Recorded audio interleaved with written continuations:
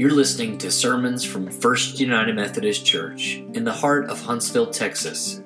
We hope you'll join us for traditional worship in our historic sanctuary at 8:30 or 11 a.m., or for contemporary worship in our new Community Life Center at 9:45. Visit us online at huntsvillefumc.org, and we hope you'll join us as we gather to worship, grow in faith, and go to serve the world in the name of Jesus Christ.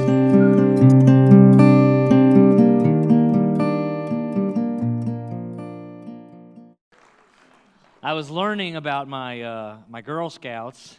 We have junior Girl Scouts, we have daisies, and we have brownies. And I asked the brownies why they don't sell brownies. And anyway, we were a little confused. We're good. So we have followed Jesus along the way. We followed him to the wilderness. We have followed Jesus to the other side, where the folks in Galilee, where the folks of the Gentiles were, the place that was unclean, where any good Jew would never go. We followed Jesus last week to the base of Mount Hermon, where Jesus asked Peter, "Who do people say that I am?" And Peter gives the right answer. "You are the Christ, the Son of the living God." And today, we make this turn with Jesus as he begins his ascent to Jerusalem and to the place where he fulfills his mission to die for the sins of the world and to give us new life. And so today, in a little bit different style of message, we're going to be doing a sort of a teaching message on some essential passages here in Mark chapter 10, which really does serve as this key text to defining who Jesus is and who his followers are called to be. So hear these words from Mark chapter 10, verse 32. They were on their way up to Jerusalem with Jesus leading the way. His disciples were astonished. They had seen all sorts of amazing miracles. He had fed 5,000, and then later on he had fed 4,000. He went places they couldn't have possibly imagined a Messiah going. He healed people from all of their diseases, and yet he had just been talking about a whole bunch of things that had given them concern, something about him going to Jerusalem to die. He gathered a bunch of other folks too, those crowds that Madeline was talking about, and those that followed now are afraid. They don't know exactly what kind of Messiah this is or what's going to happen now that they're headed to Jerusalem. Again, he took the 12 aside and told them what was going to happen to him. "We're going up to Jerusalem." And you can begin to see those 12 disciples just phase out. They have heard this story before. This is the third time in just 2 chapters that Jesus is now telling them about what would happen to him. "We're going to Jerusalem, and the Son of Man will be delivered over to the chief priests and the teachers of the law. They will condemn him to death and hand him over to the Gentiles, who will mock him and spit on him, flog him, and kill him. 3 days later, he will rise from the dead." Jesus, in many ways, is like a coach laying out the play before them. Here's what's going to happen. We're going to Jerusalem, and the following things are going to go down. He doesn't give them necessarily what their part in it is, except for to follow him all the way. Here's what's going to happen. And yet, as soon as he tells them, each and every time on these passion predictions, the disciples scatter off to do their own thing. It reminds me of my few years as a Little League soccer coach. You gather all the kids together in the huddle, and you say, "Okay, you guys are going to be on defense. I'm going to get you all set up here. You guys are going to be on offense." And then you say, "Okay, break," and the whistle blows, and what do? They all go after the ball. And this herd just follows the ball everywhere because they all want to score. They all want to be in possession of the ball. They all want to be the one that wins the game. And the disciples are no different. Jesus gives them the play, and he says, "Are you with me?" And then immediately following this, they prove otherwise. They prove that they simply are not up to the task. Now, back in the first chapter of Mark's gospel, Jesus calls his first disciples, Simon Peter and his brother Andrew, while he's walking along the Sea of Galilee. And then off in the distance, he sees this wealthy man Zebedee with his fishing empire out there on the boat. We know that he was wealthy because he had multiple boats. He also had hired servants who were doing some of the work. And he also had 2 sons, Zebedee's sons. Can anybody remember their nickname? Who said that? Did you say Sons of Thunder? Where's those Thin Mints, Gene? Yeah, here we go. Will you take her those Thin Mints? That was the how good are you in Bible school fun thing there. Yeah, those weren't for you, sweetie. Yeah. I'll get you the $4 later, all right? James and John, the sons of thunder. Or Boanerges is what they're called in the Hebrew or the Greek. Zebedee's boys, James and John, and Jesus calls them, and they are so impulsive, so impatient, that the second he says, hey, follow me, they jump out of the boat, they swim to the shore, and they leave their poor old, dear old dad in the middle of the lake to fend for himself. Jesus doesn't tell them where they're going. He doesn't tell them about what kind of work he'll have them do. He doesn't tell them if they have medical benefits or a pension plan or anything. No, he just says, follow me, and off they go, following Jesus along the way. Well, as we see a few times in Mark's gospel, the disciples don't quite get this mission that Jesus is about. He reminds them again and again that he's headed on his way to Jerusalem to die. And then he speaks to these 2 boys. He says, James and John, the sons of Zebedee, come up to Jesus and they ask, Teacher, we want you to do for us whatever we ask. Can you imagine asking Jesus, our Savior, that question? Of course we can, because that's what we want. We want a God who does our bidding. We want a God who gives us whatever we ask. It's the perfect situation. And James and John think they've got this Jesus thing nailed down. Like he's some kind of divine vending machine where you just punch in the right code, say the right prayer, push the button, and the soda or the candy drops down, and nothing ever gets stuck in the little spindle. Of course, Jesus is not like this, but we often want it to be. Jesus turns to them, and with such grace and with not an ounce of irritation, even though we can't tell tone of voice in Scripture, without an ounce of irritation, he just looks at them and says, what do you want me to do for you? What do you want me to do for you?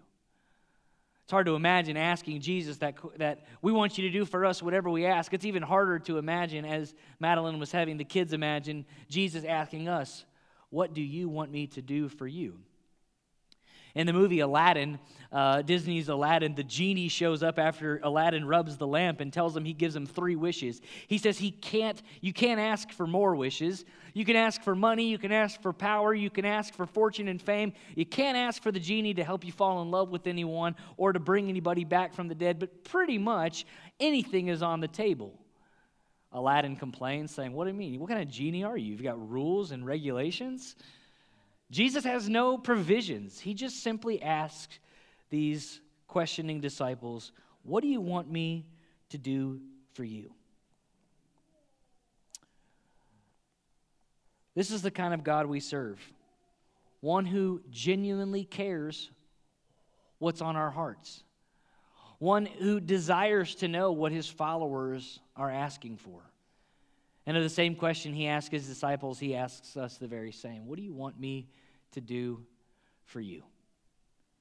Well, of course, the disciples are thinking a lot about the things that Jesus has said recently. They've seen these miracles. They've seen these miraculous things that Jesus has done, and they've heard Jesus teach. And he said to Peter and to the other disciples that if anybody wants to follow me and to be counted as part of my disciples, they've got to take up their cross and follow me. They've got to deny themselves and serve me. They've got to come amongst people like one who serves, like a servant, like a slave, like the least among you. Jesus has talked about children in a way that no one had before. In those days, children were just regarded as dirt, and the disciples tried to push the little children away from Jesus, and Jesus said, no, let the little children come to me, for to them belongs the kingdom of heaven. And not only that, anyone who doesn't receive me, anyone who doesn't receive the kingdom of God like a little child will never really inherit it. Well, of course, those disciples have been thinking all about that. They've got these messages of humility and self-sacrifice in their minds, and so, no, of course they don't. James and John answer Jesus' question. We want to sit at your right hand and your left hand in your glory. Jesus, when you come into power, when you are the king of this world, when you go into Jerusalem on your white horse and you overthrow the Romans in victory, we want to be your top two, your main men, on your right and on your left. That's what we want you to do for us. We've been thinking a lot. We think this is a good idea. We'll be your COO and your CFO. We will help you take care of business in your new kingdom, Jesus. Jesus says, you don't understand what you're asking. Can you drink the cup that I'm about to drink? Can you be baptized with the baptism that I will be baptized with? Jesus is referring, of course, to the cup of suffering and the baptism into death that he's talked about 3 separate times. He's saying he's headed to Jerusalem, and he's not going to be the kind of powerful ruler who overthrows the Romans, but instead one who comes and in this way of suffering establishes the way of peace and whose life is given as a sacrifice for many. He says, can you do that? They, with all the gusto in the world, say, we can, completely missing the point. Now, in the sanctuary, we sometimes sing a song called Are Ye Able? And in those words, the hymn writer completely misses the point as well. They write, Are ye able, says the Master, to be crucified with me? Yea, the sturdy dreamers answered, to the death we'll follow thee. Yes, Lord, we are able. And like James and John, we often are so naive to think that no matter what comes our way, we will follow Jesus to the death. But of course, as the story continues, we see that not a single disciple follows him to the end. When the going gets tough, the tough doesn't get going. Instead, they all turn to the side and follow after what is best for themselves. The disciples unfortunately reveal to us our own selfishness, our own pride, those times where we could ask for anything, and instead of asking things for the world or for others in need, we ask for ourselves because when we are honest with ourselves, we want what's best for us. And it's hard sometimes to think of anything else. Jesus says, you will drink the cup that I drink. You will be baptized with the baptism that I'm baptized with. But to sit at my right and my left is not for me to grant. These places belong to those for whom they have been prepared. Jesus says, you, James and John, you indeed will face the same kind of suffering. Though you abandon me, though you deny me, though you're nowhere to be found in my moment of greatest trial, you too will face your own suffering. John will live longer than any of the disciples, but his own suffering in his own eyes will see the persecution of his brothers and sisters in Christ. James, in Acts chapter 12, will be pierced by a sword and killed by King Agrippa. They will experience the cup of suffering. Just as Jesus said, anyone who follows me must serve. Anyone who wants to come after me must take up their own cross. Now, James and John may have asked this question in a whisper. We want to sit at your right hand and your left hand. But the rest of the disciples heard it. And when the 10 hear it, the other 10, they are ticked off. They are indignant. This is a very strong word used by Mark. When the 10 heard it, they became indignant with James and John. Now, we could say that the 10 were thinking, now how dare they ask such a question like that? Don't you know the kind of Messiah Jesus is, that he came to serve and he's humble, and that I think more that they were mad they didn't get there first. They wanted to be the first to ask for those 2 spots on the left and right-hand side of Jesus. They had missed their chance, and they are none too pleased about that. Jesus calls them together and reminds them. He says, you know that those who are regarded as rulers of the Gentiles lord it over them, and their high officials exercise authority, power, authority. Not so with you. Instead, anyone who wants to be great must be your servant. How can you become great? How can you become successful? How can you become happy and fulfilled in life? Jesus says you must become a servant. Whoever wants to be first must become a slave of all. Top of your class, first in line, most popular, best car, best everything. No, it's become a servant. become a slave. For even the Son of Man did not come to be served, but to serve and to give his life as a ransom for many. Jesus says, look at me. Look at the way I live. Look at the service I do. Look at the way in which I give my life for many. If even I do this, even as Paul writes about in Jesus in Philippians chapter 2, the one who had equality with God did not regard it as something to be exploited for his own benefit, but instead he emptied himself and became a slave and bore on his back the marks of the cross. If even he could do that, so too we are called to serve. James and John leave that place with their wishes ungranted, and yet they follow him nonetheless. For as we turn to the passage that Madeline and the children considered, this passage, as they move into Jericho, we find that the same 12 disciples, including James and John, are still following him, which to me is a word of great grace for us, that even in those places where we fall short, even in the places where we totally miss the point and we get the questions wrong and we get the answers incorrect and we fail and we fall and we stumble along the road, even when we can't even measure up to that very low bar that the disciples set before us, Jesus still turns to us and says, I've got places to be. I've got things to do, and I don't want you to follow me. So follow me. We're going to Jericho.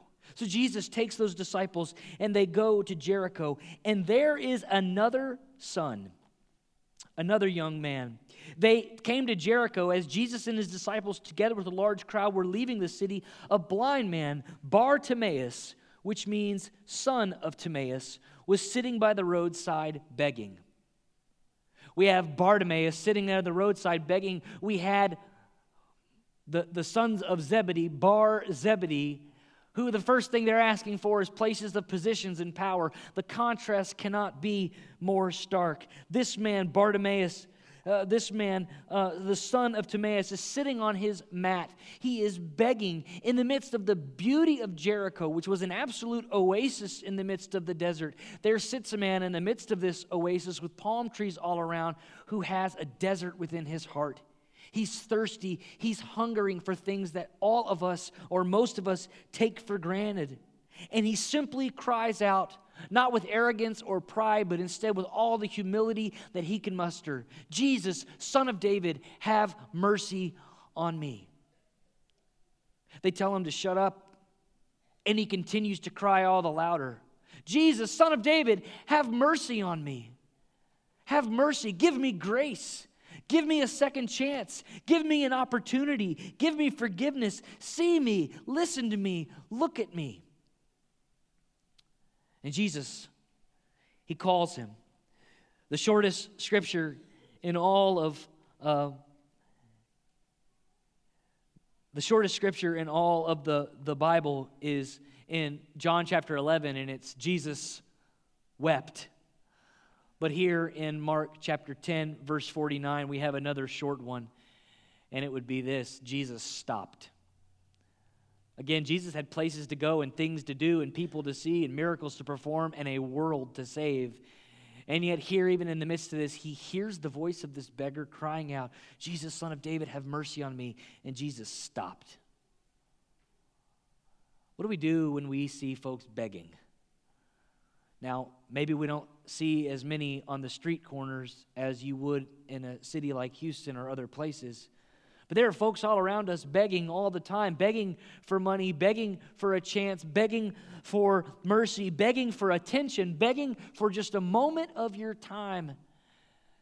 St. Francis said that when we see a beggar, when we see someone begging, that we ought to remember that we were placed on this earth to be generous to those who are asking. Or Martin Luther, when he said, if you see a beggar, it should remind you of your own spiritual state, that no matter how rich you may be in life, you inside are still poor and in need of mercy. Jesus had much to do and much to accomplish, but Jesus stopped and gave this man his full attention. And did you catch it? He asks him the very same question he asked of James and John. What do you want me to do for you? Jesus asked him. The very same question that James and John had responded with their arrogance and pride. We want to sit in those places of glory. We want to be at the top, Jesus. Blind Bartimaeus simply asks for something that most of us experience every day. Lord, Rabbi, I want to see. Bartimaeus wants to see people. He wants to see the world in color. He wants to see trees and the beauty of Jericho that surrounds him. He wants to see the face of his mother or the hands of his father that held him and helped to raise him. He may even want to see the faces of those who mocked him and passed him by for so many years, but instead he opens up his eyes, and what is the very first thing that he sees? It's the beautiful face of Jesus.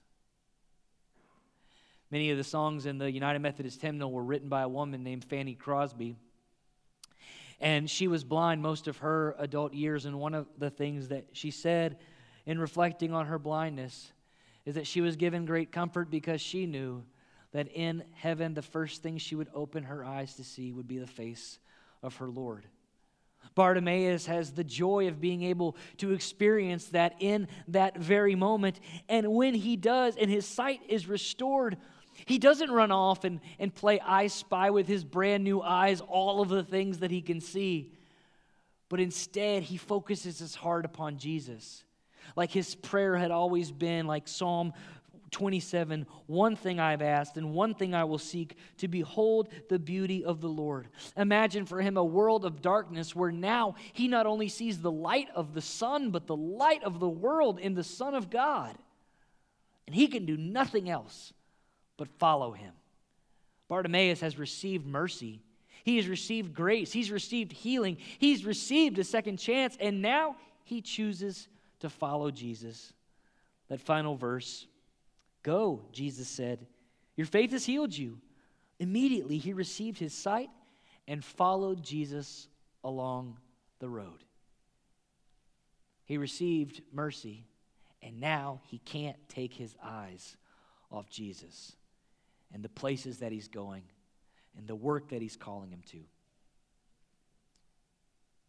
Jesus asks, "What do you want me to do for you, Bartimaeus? What do you want me to do for you, James and John? What do you want me to do for you, people of God?" And we respond not asking, "What do I want to do?" or "What do I want to do for God?" But instead, like Bartimaeus, "Jesus, what do you want me to do for you?"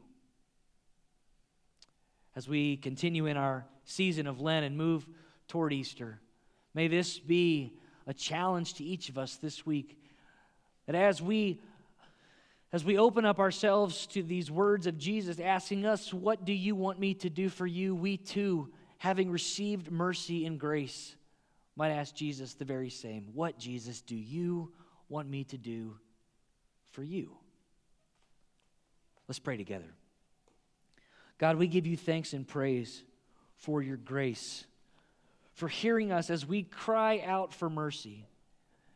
And we ask, Jesus, that we might be moved by this mercy and forgiveness and healing to ask you, "Oh, Jesus, what do you want us to do for you?" Thanks be to God. Amen.